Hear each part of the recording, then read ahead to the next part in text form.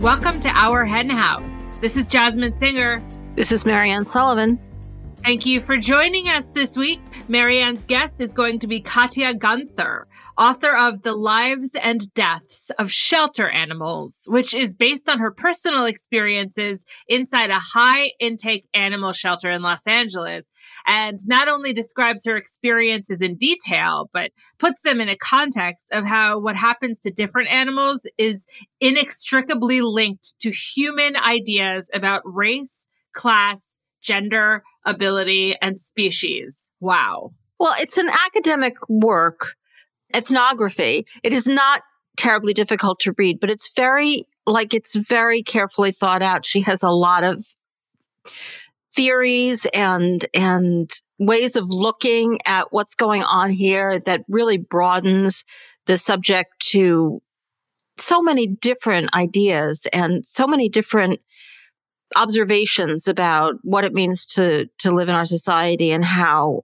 really shelter animals are just entwined in that whole system. And anyway, I'm saying it immeasurably worse than she will. So we'll just wait for the interview, but really, really interesting work. And on the Flock bonus segment this week, I'll be continuing my discussion with Katja.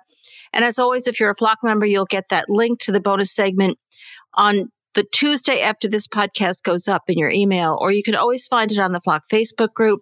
If you're not a member of the Flock and you can afford it, you can join for $10 a month at ourhenhouse.org/donate. Also, if you're a Flock member, please join us for our Flock First Friday Zoom calls, which are once a month on the first Friday of the month at 4 p.m. Eastern, 8 p.m. Greenwich Mean Time, where we chit-chat about activism and how to deal with this upside-down world that we live in. And we speak to some inspiring guests, many of whom are recent podcast guests. So if you are a member of the Flock, check out that Flock Facebook group for updates or write to us at info@ourhenhouse.org. Oh, and also, if you're in the Flock, then you can set up one-on-one conversations with me if you're interested in chatting about your activism or your veganism or things going on in your life. Email jen@ourhenhouse.org and we'll get you set up with that. So before we get to the interview today, we have a giant piece of misinformation on last week's episode. I feel this needs immediate attention. It was correct at the time, but things have shifted. So yes, as you know, I adopted 2 cats. That has not changed. One of them was named Eugene, and that has not changed. The other one, however, was named Francis Aloysius, and his name is now Fox for a variety of complicated reasons, which I don't really understand, but that's how it ended up.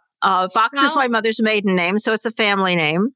He's still cute as a button, and they're still both black, and they're still both settling in. It takes so long; they're just so annoying. Like they will snuggle. They both have gotten to the point where they will snuggle and purr. But if I go to pick them up, they're like, "No, get away from me!" Oh. So the saga continues. But I think Eugene and Fox are going to stick as names. I actually suggested Fox. I want credit where credit is due.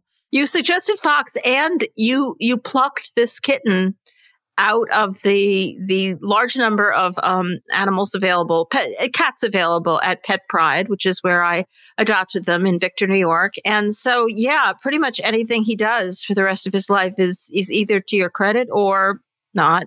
Well, also, I want to say that I got at least one DM from a podcast listener requesting photos of your cats. I don't know. They actually said that they messaged me and not you because they knew that you would probably not reply or post any photos. So that is very cruel and very accurate.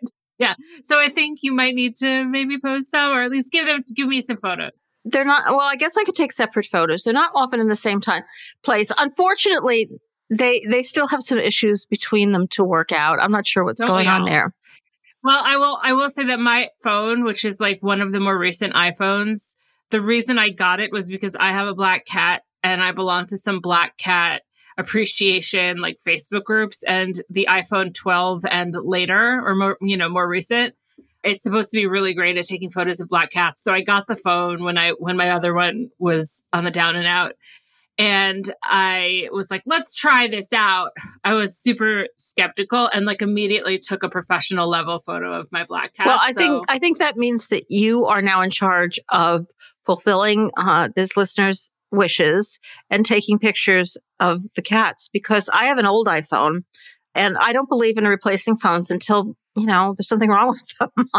It's totally fine. It's one of the ones that has the little button on the bottom. So everybody who picks it up says, wow, this is like an antique. Yeah. And it probably is going to be soon, because it does seem to be glitching from time to time. But I'm not going to replace it until I have to, because that's my policy. So yeah, apparently my photos of black cats would just be this kind of like black miasma. So if you want, it doesn't work. If we want good pictures of my cats, you're going to have to take them. I'll take care of it. You got it. I'll be right there after we finish recording this.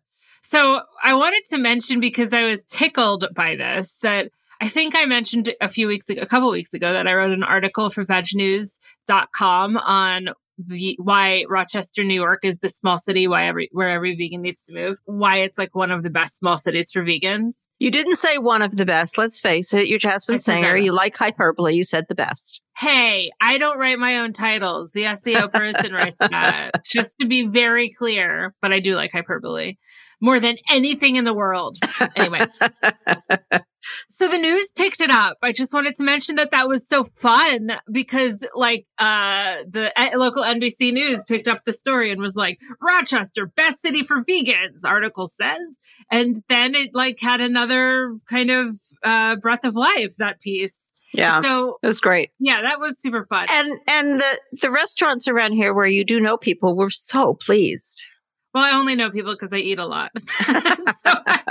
But yeah, so that was really nice. And also, by the way, had a little thing I learned yesterday when I was looking around on the interwebs, is that there is an independent vegan magazine based in Rochester called Chickpea Magazine. So isn't that cool? I ordered a copy. I'm very excited about it. I had no idea. I can't believe that exists. I have to order a copy too. Isn't that the name of Evie's? Well, that's Chickpeas.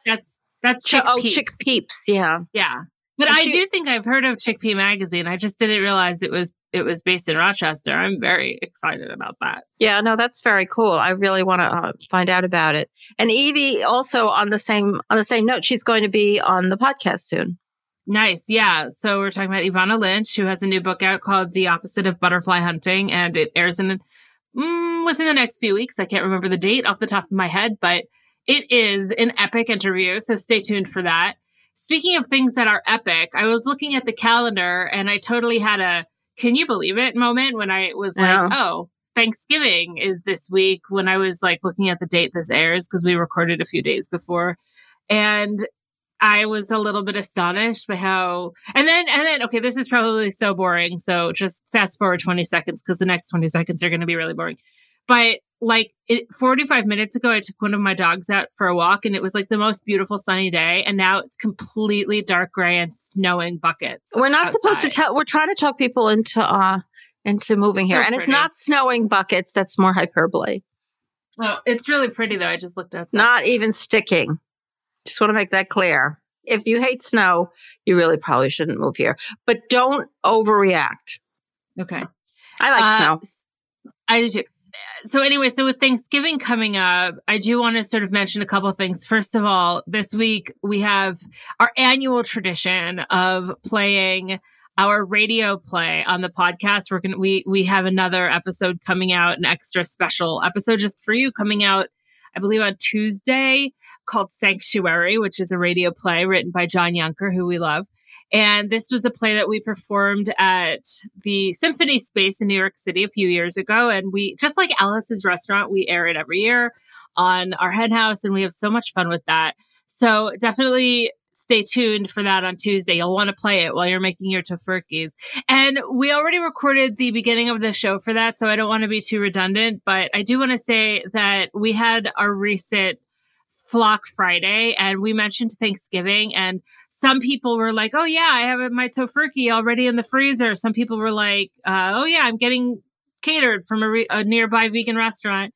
And then some people were like, I don't celebrate Thanksgiving. It's a day of mourning. It's horrible. And, I agree completely. I change from year to year. So I don't want to dismiss anyone's perspectives on Thanksgiving. I just sort of want to say it was very interesting to be in a group of vegans and have so many different perspectives on it.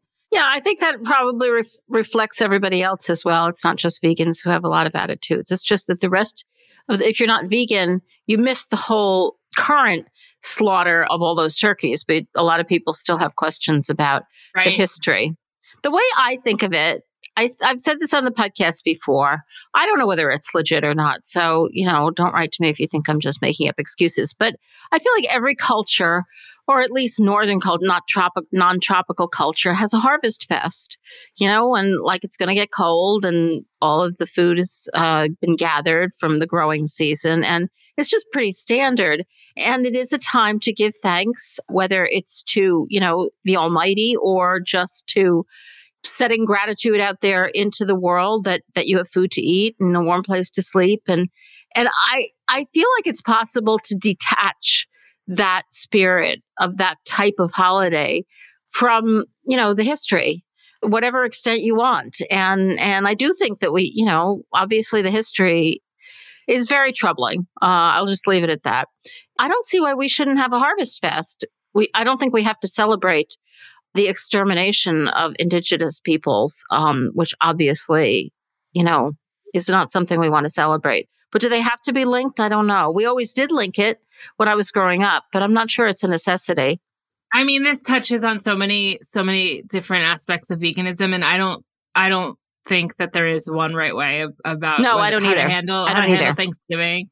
And just like, do we have to recreate meat? So many people say, no, we don't have to recreate meat. We could just move forward without it. And yet it seems to be that the mainstream way forward, the way to reach the most people with recreating meat is to recreate lab-grown meat or new meat or cultured meat or whatever you want to call it. So to some extent, we live in this ridiculous capitalist society. And to some extent, creating new ways of assimilating, but with a vegan bent on it, is an important way forward, even if we ourselves aren't partaking in it. Like we ourselves aren't celebrating or commemorating Thanksgiving, or we ourselves aren't going to be eating the cultured meat. It's not necessarily always about what we're going to be doing. That said, everyone has a right to do whatever they're going to do, as long as it doesn't involve exploiting any other individuals.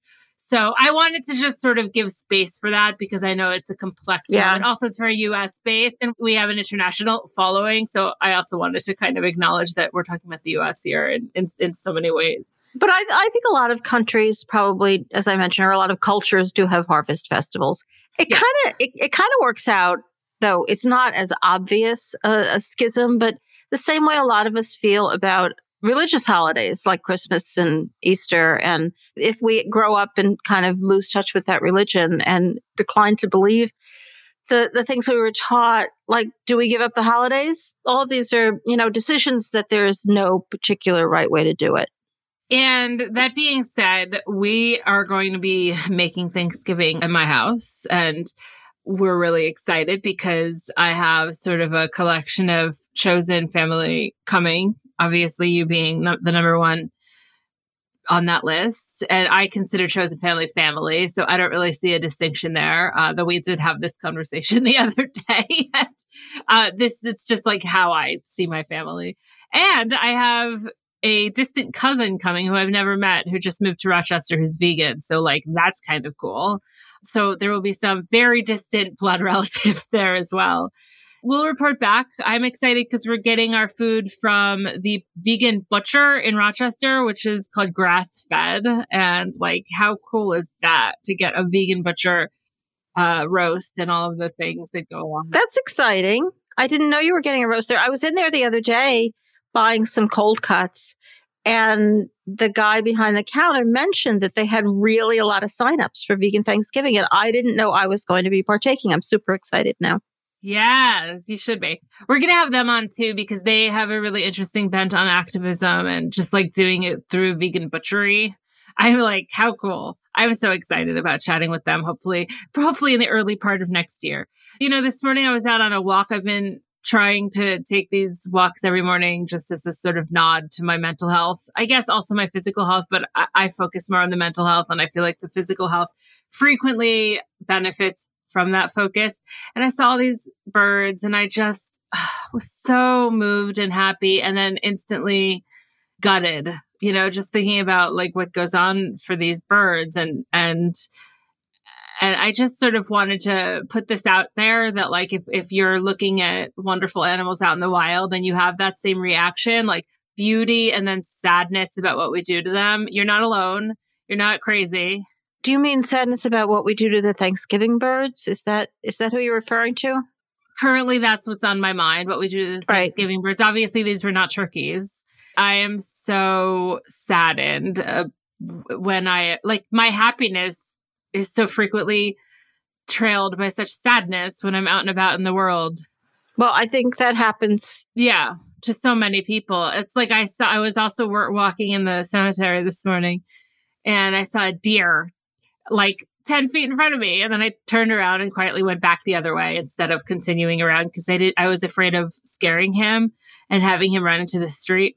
And I was like so taken by that moment that I was so close to this glorious animal. And then I thought about this NPR story that I read recently about how deer can be carriers of COVID and how me and you and Moore and Erica, like a bunch of people close in my life, we were discussing like what kind of impact that's going to have on the deer, and basically everything we ended up with was like, really bad, not a good ending. So how can we see animals in the wild and just have that moment of like beauty and happiness and allow ourselves that moment instead of depriving ourselves of that by immediately knowing how humans exploit them?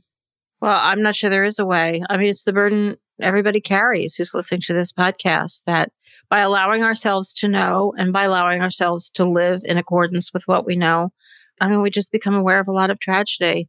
Like somehow we do seem to manage it, like humans are interesting. Like I know all this is going on and yet I still take pleasure in life and in many of its aspects. But yeah, I don't know. And, I don't want to be the dark person, but let's face it, that's kind of who I am. The climate conference that just ended last week, COP26, it's just like unbelievable. We're apparently not going to do enough about climate to save ourselves. That's my takeaway. I hope yours is different. And yet you got to get up in the morning and you got to find some kind of joy in life. And that's just what we do. It's just what we do. Right. Yeah. I think that the answer is maybe in conversations like these where not so much the COP26. Our note, by the way, in front of us about what to talk about right now says COP26 meeting over / we are all fucked. So not so much talking about that, but like going back to what I just said about like the animals who we're seeing in the wild, and we want to be able to stop with the beauty. And like same thing when we're visiting animals in sanctuary, can we just enjoy ourselves instead of sit in the sadness? And I think it's partly about intervening with our own thoughts and deciding that we can just sit with the beauty and deciding to shut off the sadness for that moment. It's not the same thing as deciding to shut off the reality of what's happening to animals, because that's already unlocked for us. So it is a matter of what you just said, self-preservation. And I think that that's where it comes in. It's also a matter of being a better activist. If we can manage to be positive, and, we've always said this about hope, like use it as a tool, even, just put it on and don't fake it exactly, but kind of fake it, and hope and joy and pleasure. Those are the things that reach other people. So you are not betraying yourself if you do that. I mean, I sometimes get into that kind of a head, like that it would be insane to be happy. So don't let yourself be happy, Marianne. But that is just not the way forward. It just isn't. Find things to be happy about and live your life and, spread that and be a good activist. I don't know what else we can do. Well, that's what we mean when we say opting into hope, but I think we can also opt into happier moments. Yeah. No, I meant to, kind of link them that we can do both.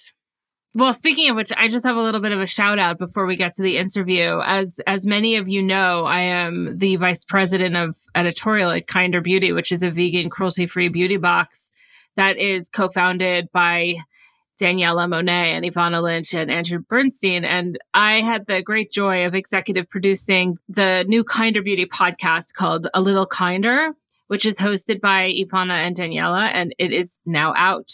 And so I wanted to give a little shout out because basically the Kinder Beauty is a mission-driven organization that was started because Evie and Daniela and Andrew saw a place for ethical beauty and they wanted to mainstream that. But the podcast takes that a little bit further and kind of focuses on how to be a little kinder or a lot kinder using, this idea of self-care and ethical beauty as a launching pad to discussing bigger issues of how we can show up better and kinder for ourselves and for the planet. So you can listen to it wherever you listen to podcasts. I hope you like it.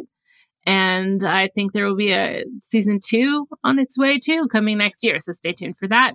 And now, since we're on the Our Hen House podcast now, let's get to the interview because I'm really looking forward to this. Katya Gunther is a professor of gender and sexuality studies at the University of California, Riverside. Her primary areas of research, writing, activism, and teaching are feminist and women's organizing and human exploitation of non-human animals. That sounds so cool. I want to get a coffee with her so much. Among her publications is The Lives and Deaths of Shelter Animals, which was published by Stanford University Press in 2020, and which received the 2021 Distinguished Book Award given by the American Sociological Association's section on animals and society. Among other topics, this book explores the internal hierarchies of the shelter, breed discrimination, and instances of resistance and agency amongst both humans and animals. Dr. Gunther seeks to develop scholarship that is, quote, useful because it challenges existing ideas, improves our understanding of important social processes, and imagines new possibilities. She will be joining Marianne right after this.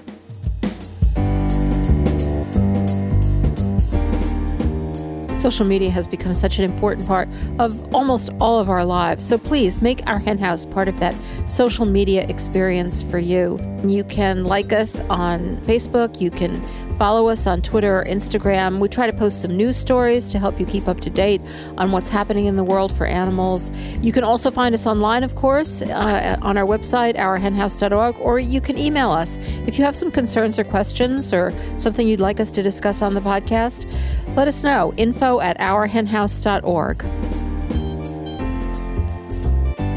Welcome to Our Hen House, Katya. Thank you. Thank you for inviting me. I am excited to talk to you about this book, which I found fascinating. I was saying right before we started recording that, of course, I care about all animal issues.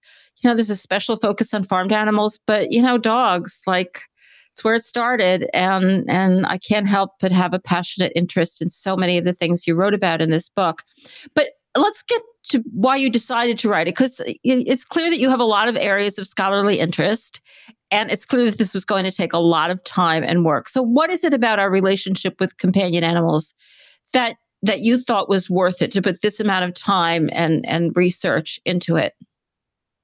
I think what is important for me about the companion animal relationship is that it's one half of our hypocrisy in our relationships with animals more broadly. Companion animals are the animals we love and claim to treat as our best friends and view as our family members or as our fur kids. And yet we also live in a society that continues to use shelter killing as a so-called solution to unhoused companion animals and how to deal with the so-called problem of animals that don't have places that we consider appropriate for them to live.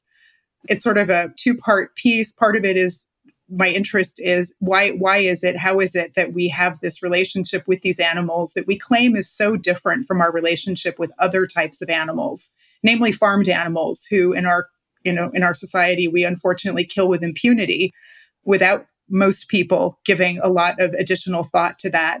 But with companion animals, we have a totally different relationship. And yet we still also engage in this pattern of behavior with companion animals. So what I really wanted to kind of drill down into through this work was thinking about humans' fundamental ideas around relationships with animals and how those are embedded, especially in institutions, and how institutions often carry out work and so-called missions that perhaps a large segment of the population actually doesn't approve of, but they're kind of on this track that is hard to get off of.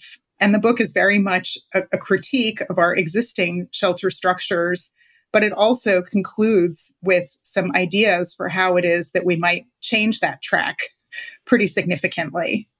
Yeah, and I think for a lot of people, they think we've already changed it a lot. I did an interview with somebody else, Kara Achterberg, who talked about shelters in the rural South. And it was her work is very different. She's rescue, it's a different take. But it just reminded me that we kind of have this idea, oh yeah, we're fixing, at least for dogs, for cats, it's not as good.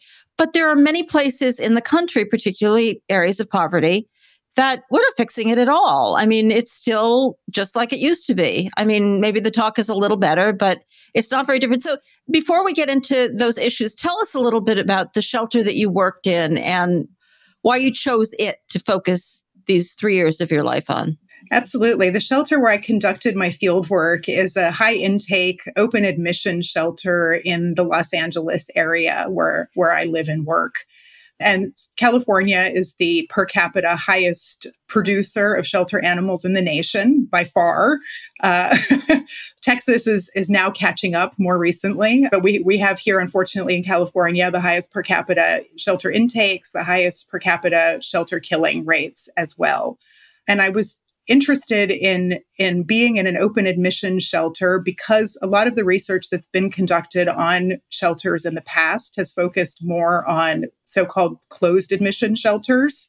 And the difference there, for those not familiar with this terminology, is that open admission shelters are required, usually because they're public facilities, to take in any animal that is brought to them or who their field officers find in need while they're out working in the field. Whereas closed admission shelters can require people to provide a history of an animal. They can require behavior assessments. They basically are able to limit their intakes and often in that way are able to limit the animals that they actually have at their shelters to those that are kind of the most or more desirable, right? They might have more kittens and puppies, fewer pit bulls. And here in Southern California, we have a huge population in our shelters as well of Chihuahuas.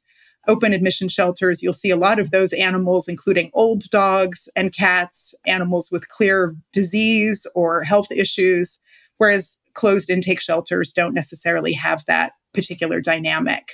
I was also interested in this shelter because I myself was already embedded there as a volunteer at the time that I started doing field work. And so I was aware of some really interesting dynamics in that particular shelter environment, having to do with relationships and conflicts between volunteers who often have very different views and ideologies about how to care for companion animals in a shelter environment than do members of the staff. And I saw how this shelter related to the community in which it was located, and specifically how issues of race and ethnicity and class meant that people in that community were much more likely to lose their companion animals to the shelter than people in more affluent, whiter neighborhoods. And that's where the book really digs into these fascinating issues. I'm going to take a quote out and then ask you a question about it. You say, middle-class norms of what constitutes proper care of such animals have given rise to a discourse of irresponsible owners or people who lack the moral fitness to provide appropriate care to companion animals and who, at PAW, which is the shelter, the name of the shelter, come from the shelter's predominantly non-white and low-income service area. I have a couple of questions about this. But first, can you explain how shelters and others deflect blame onto what they characterize as irresponsible owners and to deflect the blame off of some of the social problems that give rise to these situations? And also maybe offer a little advice on how to avoid falling into that routine?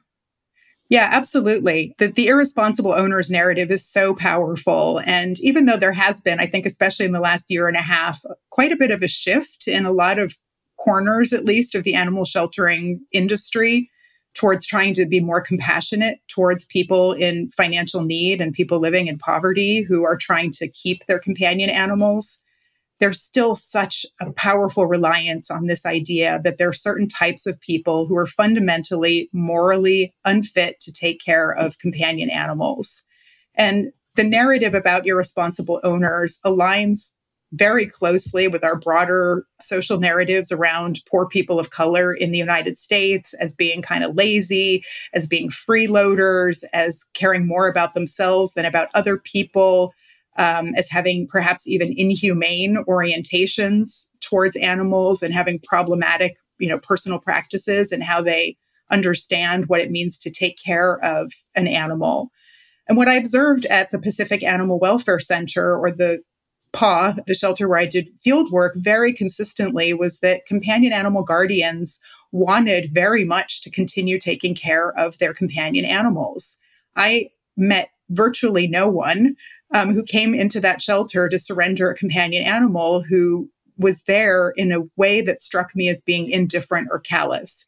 Not to say it never happened, but it was certainly a very, very small minority of cases. Overwhelmingly, people had tried all kinds of different strategies to try to keep their companion animals with them. Overwhelmingly, people were there emotionally upset about having to leave companion animals behind. And even among so-called stray animals, so animals who were picked up in the field, when I talked to people in the broader community as well, I learned a lot of those animals were in sort of similar situations where perhaps a former guardian was evicted and didn't want to bring their dog to the shelter. So they left them in the backyard of their old apartment or old house instead with a bag of food, thinking that was better for the dog than bringing the dog to the shelter. It's not indifference, right? It ends up being interpreted, especially on social media, by the rescue community and people involved in advocating for shelter animals, that these are these horrible, callous, uncaring people. But I think in my data, that was not at all the pattern that I observed. Yeah, it's really important, of course, to keep track of the fact that this isn't the pattern. But how do you draw that line? I mean, because there are irresponsible owners. There are some people who treat animals badly.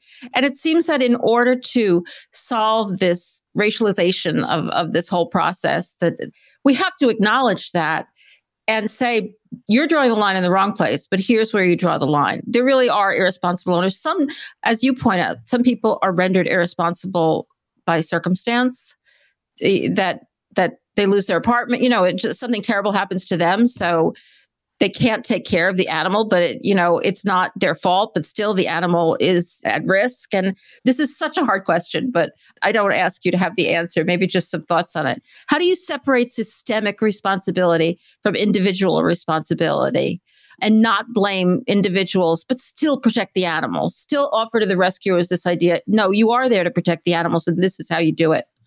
That is a great question, and it is something I agree that we need to grapple with. Let me start by saying that I think that one of the bigger mistakes that we've seen the animal sheltering movement making to date so far is focusing too much on the irresponsible owners and not enough on the responsible ones.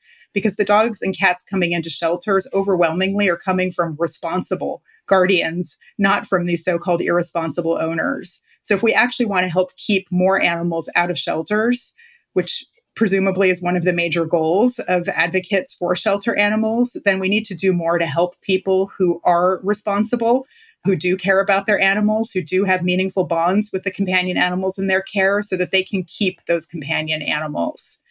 In terms of identifying folks who are truly irresponsible or unfit guardians, I think we need to perhaps engage even with some of the shifting ideas and models that have taken place in the foster care system, which in a lot of ways has tremendous parallels to animal sheltering. It's also a system that's primarily invested in disrupting relationships. And relatively recently, the foster care system in many states, at least, has transitioned more to focusing on trying to maintain kinship relations between children and parents, even when those parents are struggling. And in foster care, we see models like having parents required to attend parenting classes. We see models of direct support that has more regular contact with social workers, right? People visiting on a regular basis to check how things are going. What our solution right now with irresponsible owners tends to be either to just impound the animal. And often the animals that come from irresponsible owners are also the least suitable animals to be placed for adoption because they've often been living outdoors as so-called yard dogs. They're not housebroken. They're often not terribly well socialized with people. They're sometimes very fearful, etc. in some of those cases, the possibly the best solution for everyone is actually to keep those animals in their current home, but not simply by handing that person a bag of food and saying, please make sure you feed your dog, but by having a system where there's actually repeated visitation, from animal control or from a rescue volunteer who's monitoring on an ongoing basis whether and how things are improving. And with each of those contacts, also using those contacts as an opportunity to educate that person about what it is that they need to be doing differently for their animal to be cared for properly. And then I should say there's a third category of people that are beyond irresponsible owners, and those are animal abusers. With any system of categorization, things aren't neat dichotomies, right? We can't just draw simple lines. Life would be so much simpler if we could tell by looking at somebody whether they're bad or not. Exactly. So some people are going to go and see a dog that's a so-called junkyard dog, which we see a lot of here in Los Angeles. They're outdoor dogs that guard auto body shops or whatever. And they're often a little bit underweight. They often have fly strike ears. They have indicators that they're not being terribly well cared for on a day-to-day basis. And there are people who will see those animals and say, that's abuse, right? A dog having fly strike, that's abuse. And there's other people who are going to say, it has to be a more proactive type of action that's taking place on the part of the guardian or owner to the animal. They have to be deliberately trying to hurt them in some way. And I do think we need to continue to have a framework for intervening in and engaging with people who are truly seeking to harm animals. Yes. While also keeping in mind that there are very few of them, and we invest so much time and energy into getting riled up and seeking legal recourse for so-called abusers of companion animals that draws, I think, in many ways, our attention away from the systemic abuse that's taking place every minute in this country against farmed animals, which is not to say we should just ignore abuse against companion animals, but also to help us think about how can we do these things together rather than having one project kind of detract from the other, kind of become a folk villain so that we don't think about this other awful thing that's happening and that's actually affecting way, way more animals on a regular basis. As always, good policy is really hard, sometimes expensive and complicated. And good policy has never been applied to animals. So that we need good policy and we need people to carry it out. How much of the dog problem is a pit bull problem? Is it all a pit bull problem? In Los Angeles, where I conduct field work, it's a significant part of the problem. If you're looking for me to come up with a hard number, it's half the problem. I don't know that I can do that, but it's definitely a significant part of the problem. At the shelter where I did field work, typically between a third and half of the dogs impounded at any given time were labeled as so-called pit bull type dogs. And another probably third were Chihuahuas, but Chihuahuas are much more readily adoptable. You can ship all the Chihuahuas to the East Coast, they'll go in a minute. Exactly. People just really want small dogs. And it doesn't matter. It doesn't matter if they bite. I talk in the book about it. The volunteer who was most severely injured by any dog in the time I was volunteering there for 7 years was someone who was bit by a Chihuahua. So, even small bites can have really profound damaging health effects. Course. But indeed, yes, they're so much easier to deal with as a problem than our pit bulls. So I think the pit bulls are a big part of the problem. And they're a problem not because of them themselves, but, of how we have constructed them, the narratives that we have as people about them. And there has been a major sea change. You said earlier that a lot of things have improved in the world of animal sheltering. And I absolutely agree with that. Nationally, our numbers of shelter killing have dropped hugely over the last 20 to 30 years. And they continue to be trending generally downwards, although I think we're going to have some bumpy times now and in the near future. But pit bulls are this one population where even though we have a whole pit bull advocacy movement and a good deal of destigmatization and more pit bulls finding homes, there's still such a reluctance for people to adopt those animals. And the ways that we talk about them continue to reflect a lot of bigger problems that we have that go beyond the dogs. So much of the discussion of pit bulls kind of epitomize. It's just a fascinating discussion in your book. And you talked about the interconnection of attitudes towards pit bulls and attitudes towards Black men and how intertwined they are and how policies against pit bulls can act to discriminate racially. Can you just kind of unpack that whole issue of the links that people draw? Like how by destigmatizing the pit bulls, we're just kind of trying to separate them from this idea of Black men instead of like destigmatizing everybody. Oh, anyway, all right, now you talk. No, that's a wonderful summary. So thank you for that. That's a big part of what I talk about. But I think it's important, first of all, for folks to know that the relationship that we have between pit bulls and Black masculinity is relatively young. Until the early 20th century, pit bulls were almost the exclusive domain of white guardians and owners. And among other things that pit bulls were used for, they were used to terrorize and sometimes to maul and kill escaped slaves.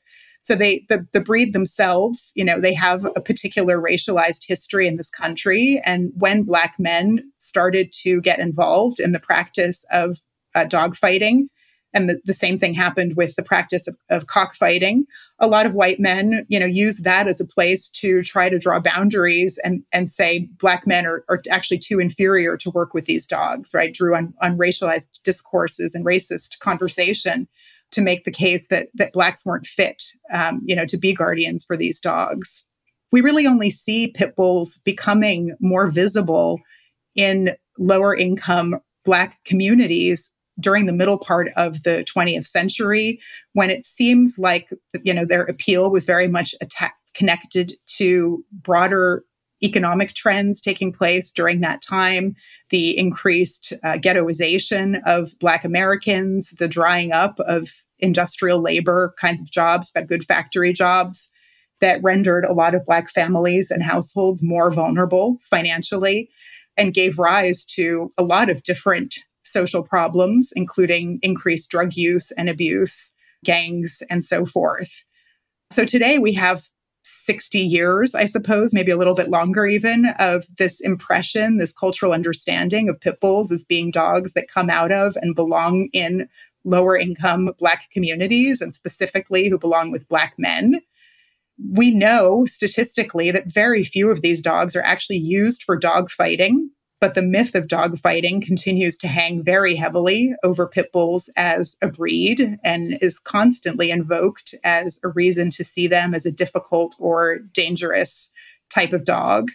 But even beyond that, there is this very deep cultural connection that white mainstream society has made between pit bulls and Black men in the United States, seeing both of them as individuals who are too physical, who are too violent, who are dangerous, who are threatening, who are problematic, who need to be controlled. And the easiest and most efficient mechanism we have for controlling them is through incarceration, which for Black men has meant mass incarceration in prisons, and for pit bulls has meant mass incarceration in animal shelters. Can you talk a little bit about the special conditions that pit bulls experience at the shelter that you were working at? Because they are treated differently than other dogs, regardless of any kind of behavior testing. Yeah, pit bulls are treated differently. At the shelter where I volunteered, there was a whole separate set of rules and regulations that applied to so-called dominant breed dogs. And there are some other types of dogs included in that broader category of dominant breed. But the important thing to note is that it was, even though the policy included other dogs, which kind of gives the shelter an opportunity to say, we're not targeting pit bulls. We included Rottweilers in there. We included Akitas in there. The reality is those other types of dogs are almost never in the shelter. So there's a substantial disparate impact on pit bulls of these policies, right? These policies functionally are only affecting them because they're the only dominant breeds who are actually in the shelter on a daily basis. And the rules and regulations really just restricted access that both volunteers and staff had to pit bulls in the shelter, which meant that pit bulls had totally different conditions of confinement than other types of dogs who are at the shelter. So most dogs at the shelter can come out of their cages and go into the play areas or the social areas with volunteers or staff members. They can be held, they can be carried around, they can be cuddled. You can go take them and sit on a bench and spend quality time with them. You can play games with them, etc. But the pit bulls weren't allowed to come out of their cages until they had completed a shelter-administered temperament test, which was meant to evaluate their propensity for aggressive behavior. And the shelter often didn't administer those tests to pit bulls that were in their care for weeks at a time, which meant that these big, high-energy dogs are stuck in these relatively small, dark, dingy kennels with no contact with other humans, and their only contact with other dogs being, the way that they're able to sort of pogo stick above the cinder block barriers in their kennels and look at the dogs in the neighboring kennels through the chain link, which some jumpy dogs are successful at doing that, or dogs who are walking by in the hallways. So it just really heightens their emotional state, right? It's of course a really challenging environment in which to be any dog, but especially to be a big, high energy animal. And then a lot of the pit bulls were never temperament tested at all and were killed before that ever happened. So there wasn't even an orientation that we had to test the dogs before killing them if the shelter felt like it was crowded, or more commonly, if the shelter didn't have enough staff to care for the animals who were there, they would simply authorize euthanization or killing of pit bulls, even if they hadn't been evaluated for potential adoptability. And that's just one set. I talk in the book about a number of other policies that restricted also adopters' access to pit bull type dogs. Also, the informal practices, the types of language that the staff members use when interacting with people who express a pit bull over and over and over again. I'd see people in the front lobby who want to adopt a pit bull saying, "I'm interested in this dog." And the shelter staff member looks them up at the computer, sees their pit bull and says, "Oh, are you sure you want that kind of dog? Pit bulls are really tough," or says something. Oh my, that's really, that's surprising that even the shelter workers would steer people away from them. Oh yes, they not all of them did, but many, many of them did. So one of the issues that I really struggle with that your book brought up, because it's very personal to me, being a white middle class lady who loved her beloved pit bull who died last year. But fascinating insights here. This idea that the way that rescuers help pit bulls, and of course there is an enormous rescue community working on pit bulls, trying to get them out of these horrible conditions and into good homes. But they do that according to your book, and many examples were given of this kind of behavior by associating them with whiteness. And it's obviously a complex issue, but rather than having me talk about it, can you just talk about this kind of situation a bit and how problematic it is? Also, how good it is in some ways, in that there are people who want to save these dogs. I mean, we're all in favor of that. We're absolutely all in favor of that. And the pit bull rescue community and advocacy community, as I mentioned earlier, has done a tremendous amount to shift public opinion about these dogs just, since 2000, really, with the founding of Bad Rap in Oakland, and then sort of similar parallel types of pit bull advocacy organizations in cities and communities across the United States. It's very common now. In my neighborhood, I live in a predominantly white and Asian middle to upper middle class community, and I see people walking pit bulls regularly when I'm out walking my pit bull and my other dogs who aren't pit bulls. So they're much more accepted, right, as part of the suburban landscape than was the case in the past. And that means more of them are getting homes and fewer of them are being killed in shelters. And those are terrific things. There's also been a huge expansion of spay-neuter access, particularly free and low-cost spay-neuter access. And that's played a big part in reducing the pit bull population as well. But among the pit bulls who are left, who need advocacy, or most commonly, and this is what the group I sort of focus on in the book, are rescue organizations who pull pit bulls out of the shelter to take into their no-kill rescue groups, typically placing the dogs in a foster home pending finding a permanent adoptive home for that particular dog. And it's during that time that we see these pit bull rescuers, who are not all, but who are very disproportionately white, upper middle class, highly educated women, engaging in practices that are really meant to feminize the dogs and are meant to take away their history, or their presumed history, as attached to low-income people of color, and refashion them as animals that can be part of your more mainstream white upper middle class or financially secure household. And that involves all kinds of routine labor that these mostly women are engaging in, dressing up pit bulls in cute outfits, pit bull pajamas. I mean, what a fashion craze. Putting pit bulls to make them look like cute little babies instead of, making them look like the large, often very muscular, physical dogs who many of them, not all of them, some of them are real couch potatoes, who many of them are.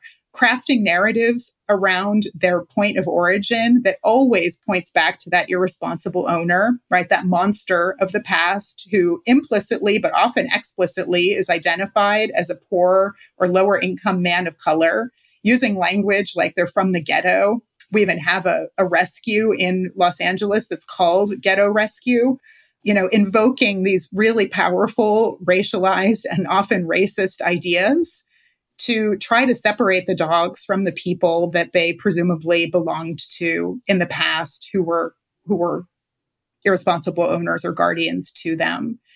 And there's all these routine things through adoption, and especially how the dogs are presented on social media, which is such an important site for spreading the word about pit bulls generally, but also such an important site for trying to get individual dogs adopted.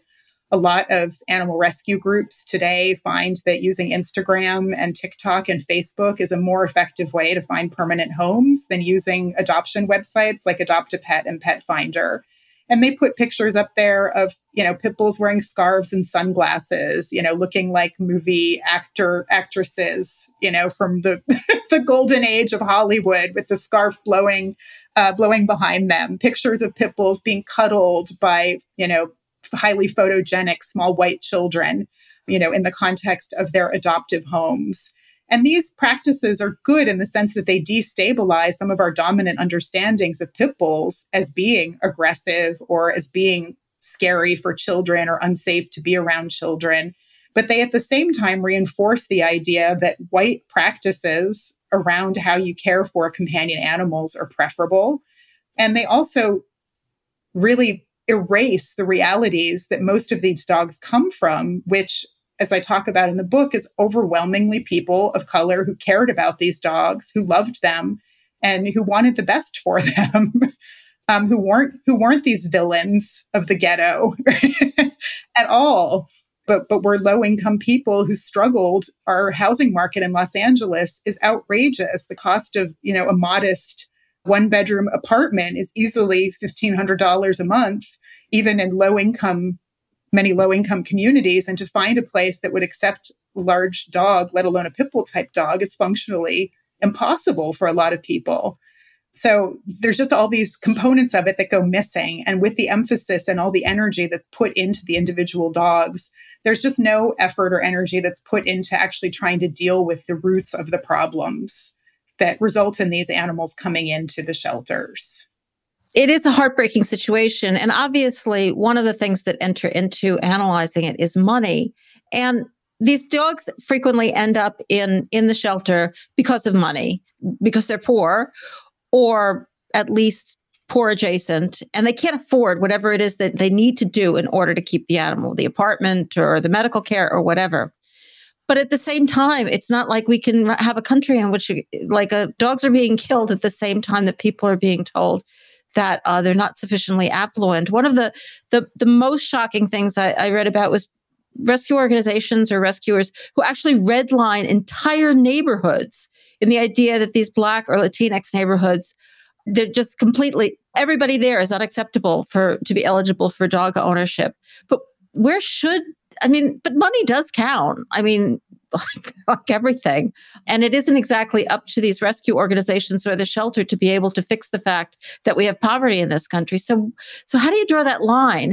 Who is eligible to have a dog? If we're totally taking, which we absolutely must, race and culture, or at least ethnicity, there might be cultural practices that are relevant. I shouldn't say that's impossible, but how do they draw that line? Yeah, that's a great question. I just want to back up to something that you said, because my orientation in the book is quite markedly different from that, which is that it's not up to animal shelters or animal rescuers to help eradicate poverty in this country.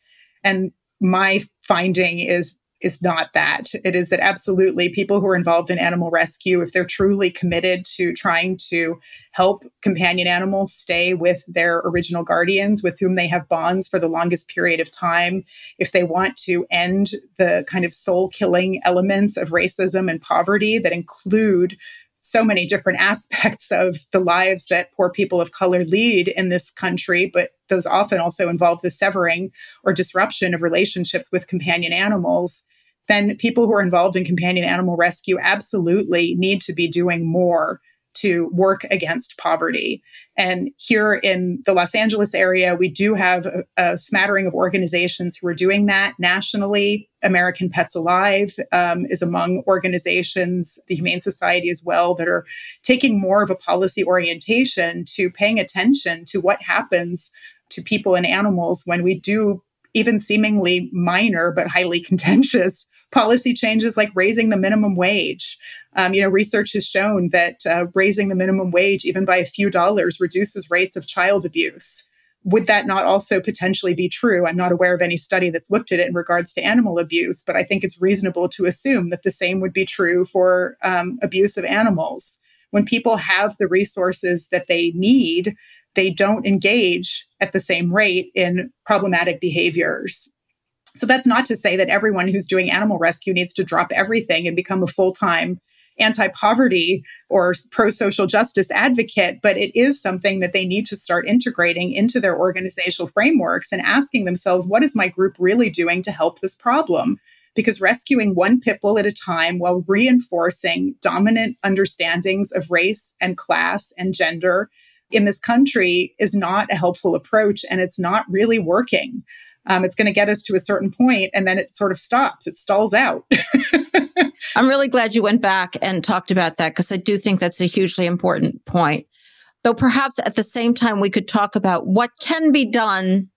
It's not that it's not up to rescue organizations, or it's up to all of us to work on this, but what can be done until we fix it?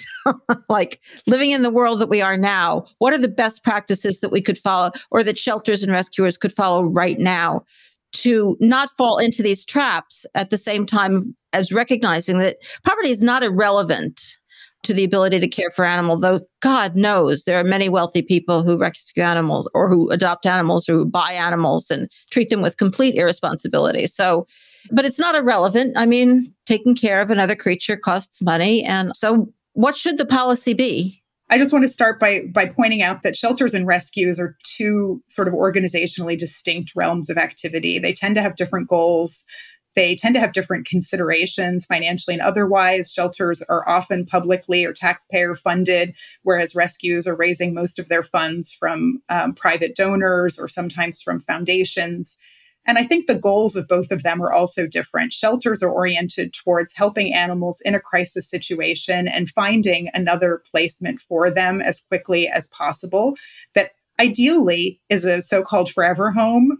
But if that animal comes back into a shelter or ends up being rehomed by that guardian, I don't think most shelters consider that inherently problematic. Rescues tend to be smaller, volunteer-driven organizations where there is a very powerful emphasis on trying to find a forever home for a companion animal. And the worst thing that can really happen, other than catastrophic disease that harms animals in their care, for rescues is that animals come back to them. That's what they absolutely are trying to avoid. It's sort of the implicit, if not explicit, role that they have adopted is trying to find homes for animals that will be forever homes. And I think part of what we could think about is what it would look like if, in fact, we weren't so wedded to the idea of forever homes, if we thought about alternative arrangements that humans might have with each other that would facilitate animals transitioning between homes in different ways. That might include especially doing more to support and advocate for owner rehoming or self-rehoming. So instead of having animals come into a shelter, which is often, not always, there's a lot of wonderful, beautiful shelter facilities, including in the town that I live in here in California, where again, having a rich white community means you have a beautiful low-kill shelter. So some shelters are lovely, others are not. But we can find ways to encourage and create the resources for them to find new homes for companion animals if they aren't able to keep those companion animals themselves. We can also talk about, and there's a tiny, I think at this point, movement to try to do more of this, provide crisis foster homes for people who find themselves in a short-term situation where they're unable to keep a companion animal, so that that companion animal can go stay with a foster home for 6 weeks or 3 months or whatever, until that person or family is able to find a new home that accepts the dog or cat or has recovered from the illness that's made it difficult for them to care for the animal. I'm familiar with some organizations that have used that in domestic violence situations when a woman wants to leave the home, afraid to leave the animal. Sometimes the animal is very much a co-victim of violence, and to set up a foster care system until she can find her way clear, she or he. And here in Los Angeles, the shelter systems are now accepting, for instance, companion animals from people who are experiencing housing issues at no cost to the owners for a defined period of time, intended to give owners a possibility of finding housing or finding a new place to live, so that the guardians aren't required to surrender. Basically, they can board their companion animals at the shelter. And I think for rescues, there will always be these tough questions because they are dealing with a different financial picture. We're having an animal coming back into their care, 2 years down the line or 5 years down the line, usually when they're less adoptable, right? Generally speaking, the older an animal is, like even 1 year, like every year an animal's older, that animal's less adoptable. So, absolutely, I think we need to move away from these kinds of redlining practices that I talk about in the book, this idea that there's simply entire communities or entire groups of people who can't be trusted to care for animals, and adopt a more individualistic approach where there's more of an effort to understand and assess that household's previous relationship with animals. Did they bring an animal to the shelter in the past, for instance, or rehome an animal? And in what circumstances? Why did that happen? How have things changed in their lives since that time? And to remember, too, that people learn lessons. And I always try to put this in the context of myself. I live on a canyon in an area where nature and human structures are very close together. So we have bears and bobcats and coyotes, regularly here. Our cats are kept as indoor cats only, but we had one cat who we adopted out of a colony of street cats, and he always had a very strong interest in trying to leave the house in spite of our efforts to keep him in. And one day he clawed his way through a screen and went out into the backyard. We noticed, we don't know when we noticed, hours later. Probably it was the same day. Presumably we'd seen him that morning, but we don't know exactly how long it had been. And we never saw that cat again, in spite of a tireless search over many months to locate him. It's heartbreaking. But we went out and adopted another cat, right? When I filled out the adoption application at the cat rescue for the new cat, I told them what had happened and explained what we learned, from this situation. I explained what we did to try to find this cat, how long we had searched, what our steps in searching, for the cat involved, what we had done in the first place to try to prevent the cat from getting out of the house. And that rescue decided I was still okay, right? And it helped, of course, that I'm white and educated, and I live in a so-called good neighborhood. Right, and very able to express yourself and to tell your story. No, but I think a lot of people can, if they're asked the right questions, they can. And that was always my experience in talking with prospective adopters, because the dog, I fostered dozens of mostly pit bulls for rescues here in the LA area. And I got calls from all kinds of people asking about adoption. And there were multiple cases where I felt a home was suitable for a companion animal, and other people in the rescue organization who ultimately it was their decision to make, not mine, because I don't run the rescue, I'm just a foster home, said, no, the dog can't go to that household. They weren't willing to have those conversations. And it is more time consuming, I suppose, or it can be. But I think those relationships are also what helps ensure that when or if there is a problem in that household in the future, that household reaches back out to the rescue rather than just taking the dog to the shelter, or leaving them in a canyon or what other possible, ideas they might have. Yeah, it's not like the other options are fine.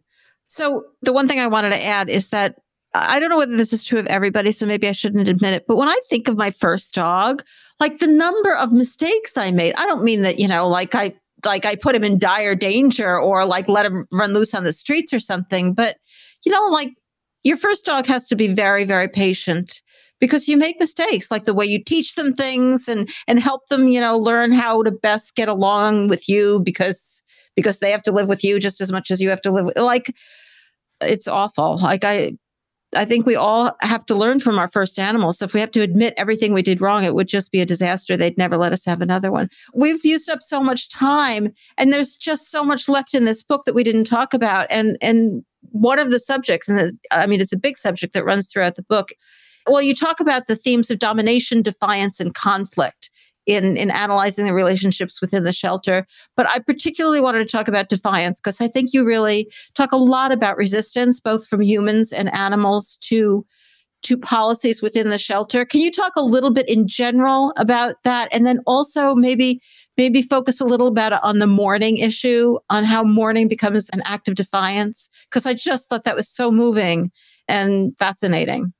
Resistance was such an important part of my analysis, and I'm sure that's partially an outcome of my training as a sociologist who focuses on social movements and women's resistance to inequalities. And I found the shelter to be such a rich environment for looking at and trying to better understand resistance. There were really two major dynamics of resistance that I talk about and analyze in the book. One of those is volunteer resistance to how the shelter basically does things on a regular basis. We have at the Pacific Animal Welfare Center two different populations of humans, at least, operating there, one of whom is the volunteers, who are mostly white, more educated, middle and upper class women who live outside of the service area of the shelter. Most of them drive in from other more affluent neighborhoods that this shelter is not responsible for providing services to.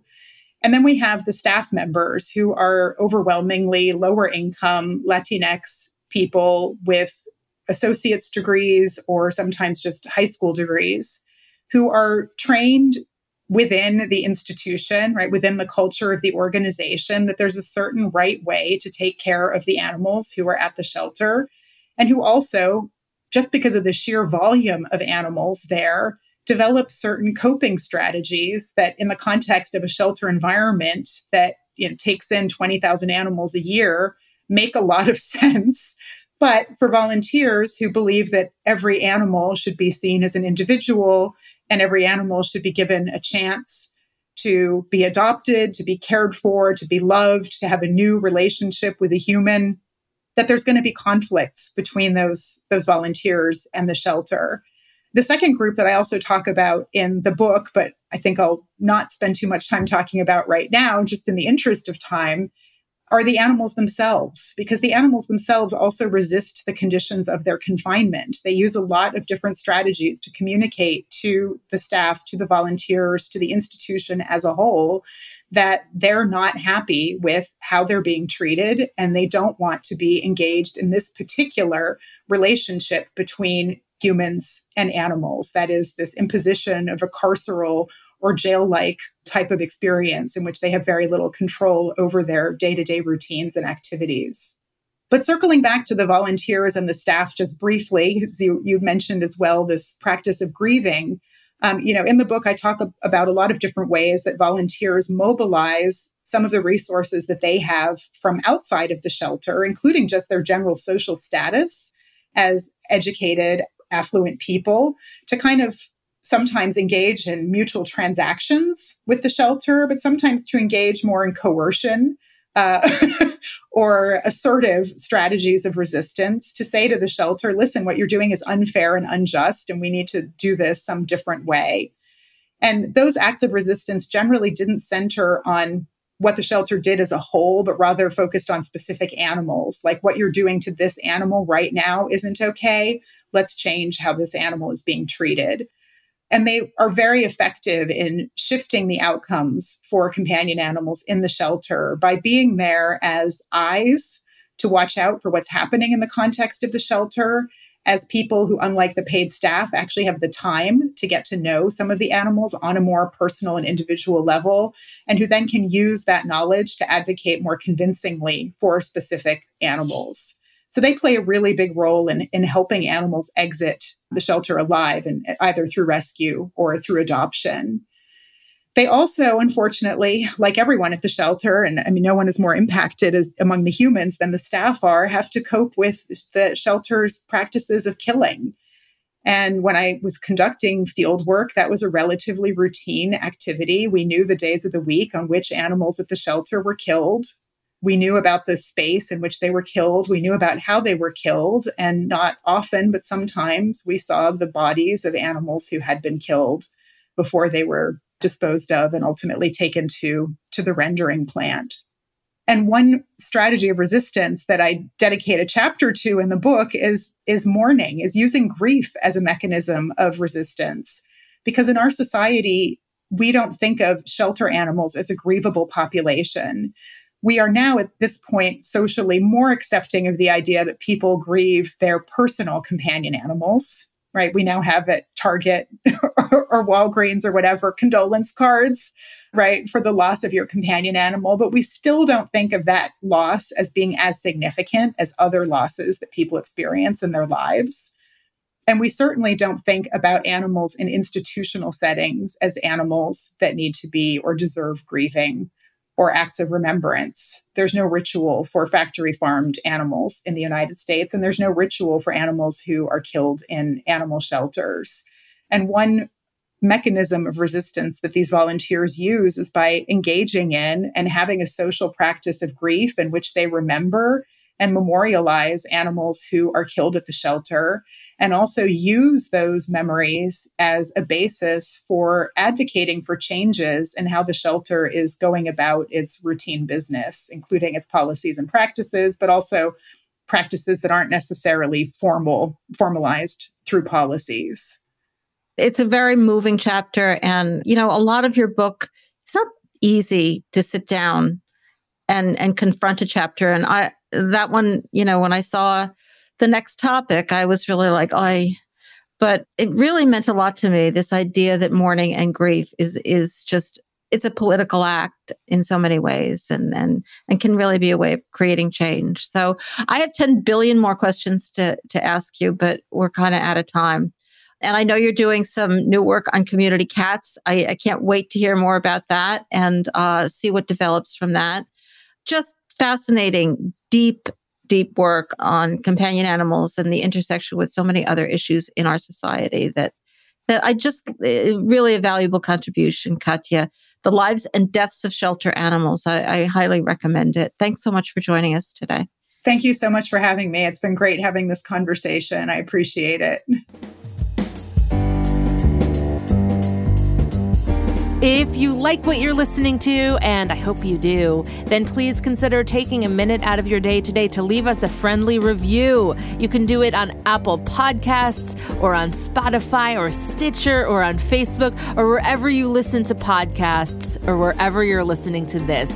The more we get out there, the more our henhouse will be in front of people's eyeballs when they're putting in search terms in their podcasts, and the more we could join forces together to elevate the voices of the animals and change the world for them. So thank you so much in advance for leaving us a friendly review. Anxieties are rising. Our first story is from one of our favorites. That's Rick Berman, the executive director of the Center for Consumer Freedom. And this is from his Free Range Thoughts column on Meeting Place. Insights from inside the fake meat industry. He's talking about the Good Food Institute's recent conference. And he's just giving his insights about what happened. I thought they might be interesting to you. For one thing, he starts off by saying the fake meat industry is looking to leverage politics in its favor. Oh, wow. Not like the meat industry. Oh, my God. Yeah. All right. He mentions Rose DeLauro, who offered her comments at the conference, which is good to know. She's a Democrat from Connecticut. Then he talks about federal legislation that would impose a national moratorium on new concentrated animal feeding operations, CAFOs. I assume he's talking about Cory Booker's bill. Yeah, I mean, it's out there.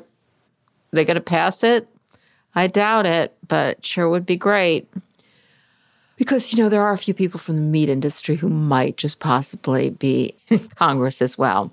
All right, another point. Activists are also seeking taxpayer money to be given to support the synthetic meat industry. In April, a vegan New York Times columnist, obviously he's talking about Ezra Klein, called for a moonshot to support the industry's development.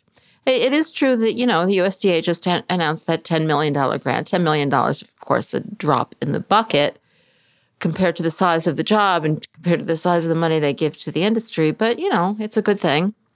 Expect activists to support punitive measures against natural meat consumers, including taxes, likely under the guise of climate change. The guise of climate change? Does he think that climate change is not real?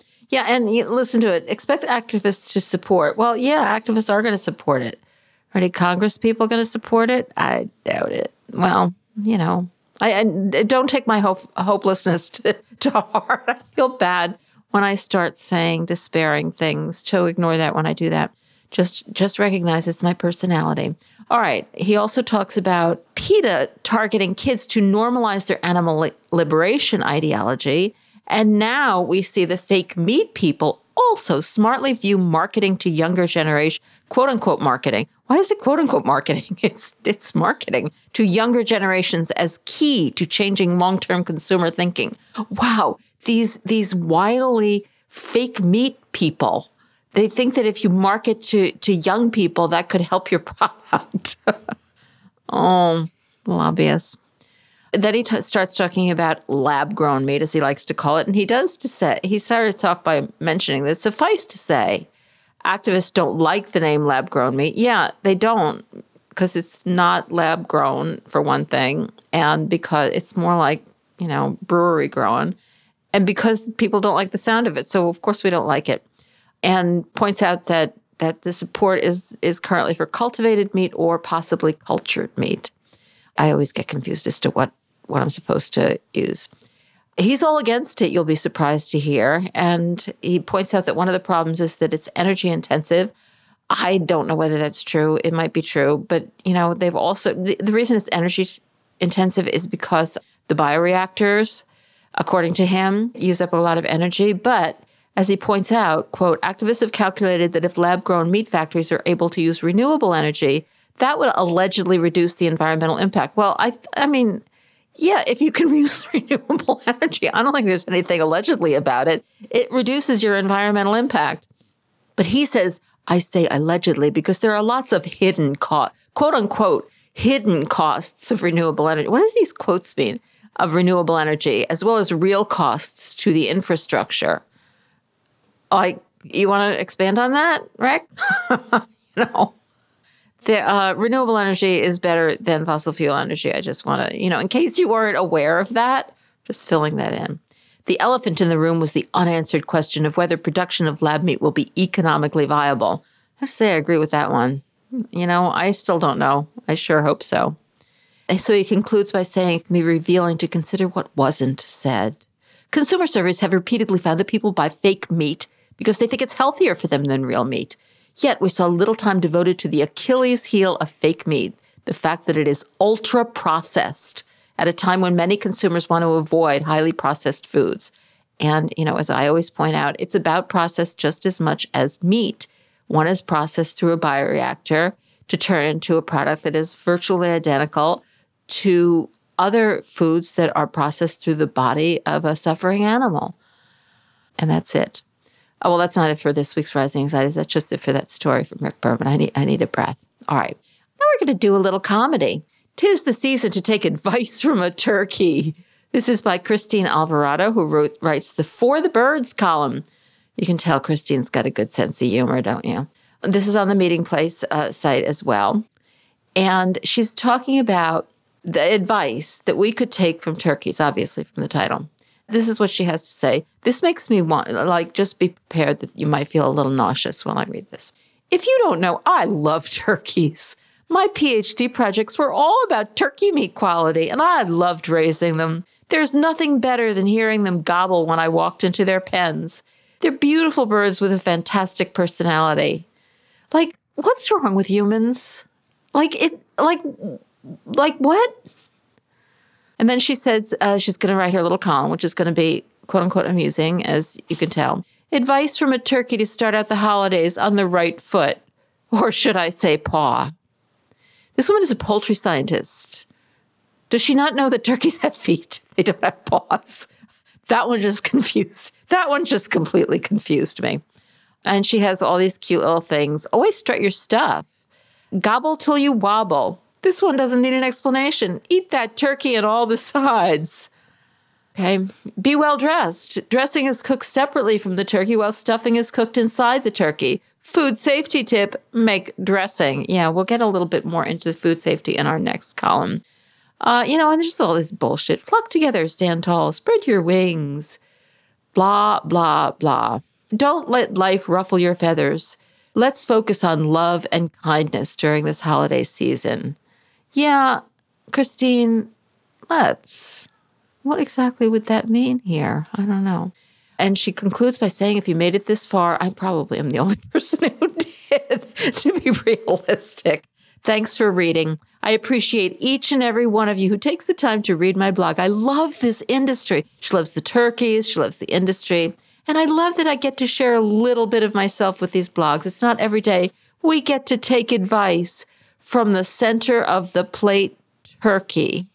Eat turkey and be happy. I'll tell you, this column more than anything just made me feel, I know that there are bad people in the world. And we all know that there are good people in the world, you among them. But this just proves to me that people are just completely fucked up. All right. Finally, Food Safe and Sound column by Mindy Brashears, also from Meeting Place, a warning for families gathering for Thanksgiving. And so she thought she would have some fun this month and share some crazy and quite reckless food safety practices I have experienced. Now, as you can imagine, I think maybe I cooked a turkey once a very long time ago. But, when I was growing up, my parents cooked the turkey, and I never, even before I discovered the horrible truth, I went vegan. I don't think I cooked turkeys regularly. So I never would have known any of this was a bad thing, but she seems to think it's like so obvious. It's almost comical. You may want to avoid gathering with family members bearing these personality types behaviors for the holidays. Like the cold shoulder sister. She thaws the turkey at room temperature or even in warm water in the sink. I didn't know that was bad. Apparently you can die. The cross cousin washes the turkey and pours turkey juices into the kitchen sink and fails to disinfect the sink. Can you imagine, like, it's Thanksgiving morning and, oh, wait, I have to disinfect the sink and the surrounding areas, which thus apparently, and it makes sense, contaminates all salads and other products to be consumed raw. Boy, it's dangerous out there in turkey consumption land. All right, the cooking up troubled twins put the turkey in the oven at night before going to bed. I've heard of this. And turn the oven up to the highest temperature possible for 1 hour. And then they turn the oven off and do not open the door for 8 hours. Apparently, also, that can kill you. The stuffy sibling. I mean, when I was a kid and we had turkey, I'm sorry to mention it, but we did. Like, the stuffing was stuffed inside the turkey. Then there was always the extra on the side, which is what I make now. It's not on the side of a turkey. These stuffy siblings insist on putting the stuffing inside of the bird. That apparently is incredibly dangerous. I didn't know that people didn't do that anymore. They probably do. The grazing grandpa wants to leave the food out all day for snacking. God forbid we should snack. Just stuff it in the refrigerator before it turns into poison. That is her advice for the holiday. In all seriousness, she says, we all have family that have some odd food handling habit. These also all seemed like perfectly normal things to me. Well, not normal in the sense that it's not normal to eat dead birds, but you know what I mean, that make us cringe. I hope you all have a safe and healthy holiday and enjoy spreading food safety tips. Well, you better if you don't want to kill all your relatives if you happen to be eating dead birds. So I know everybody listening is not planning on eating dead birds, so good for you. Hopefully you will survive till Christmas. And that's it for this week's Rising Anxieties. Well, that's it for this week's show. If you like the podcast, we're asking for your support as we kick off our end-of-year fundraising season. We have had a truly epic year, and we couldn't have done it without you. We're hoping you'll join us once again to ensure another productive, fabulous year for our hen house.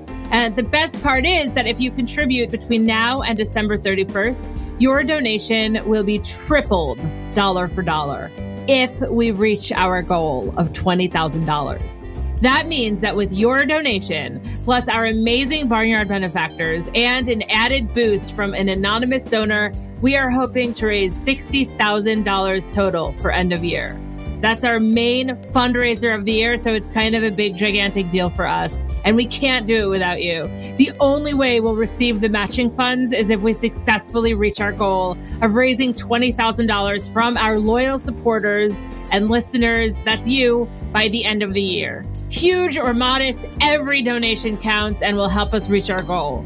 If you're not already part of the flock, we invite you to join for $10 a month or $100 a year. You'll get some really cool perks, including weekly bonus content, access to our private Flock Facebook group, and an invitation to Flock First Friday Zoom meetings, plus the opportunity to have a one-on-one Zoom meeting with me to talk about anything activism related. And if you donate $100 or more, I'm going to send you a personalized video message to show you my undying love and gratitude.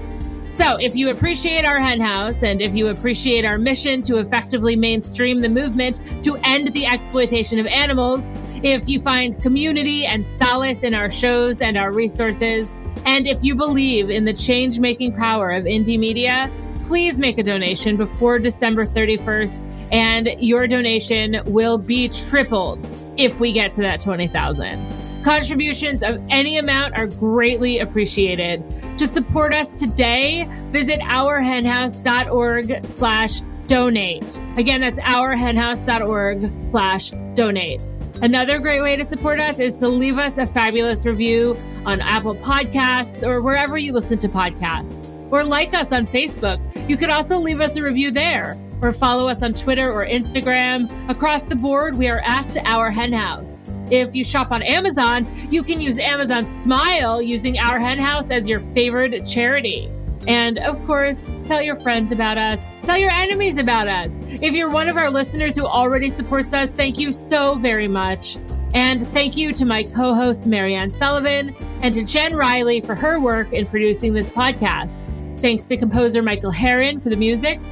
Thanks to Podcast Haven for their work editing this podcast. I'm looking at you, Eric Montgomery, and to our production assistant, Jocelyn Martinez. We'd also love to give a shout out to the amazing Veronica Kalinska, who designed our brand new logos and other graphics. We're going to be back next week with a brand new show, so don't forget to subscribe in Apple Podcasts or Spotify or wherever you listen to podcasts. Thank you so much for tuning in. I'm Jasmine Singer, and let's change the world for animals.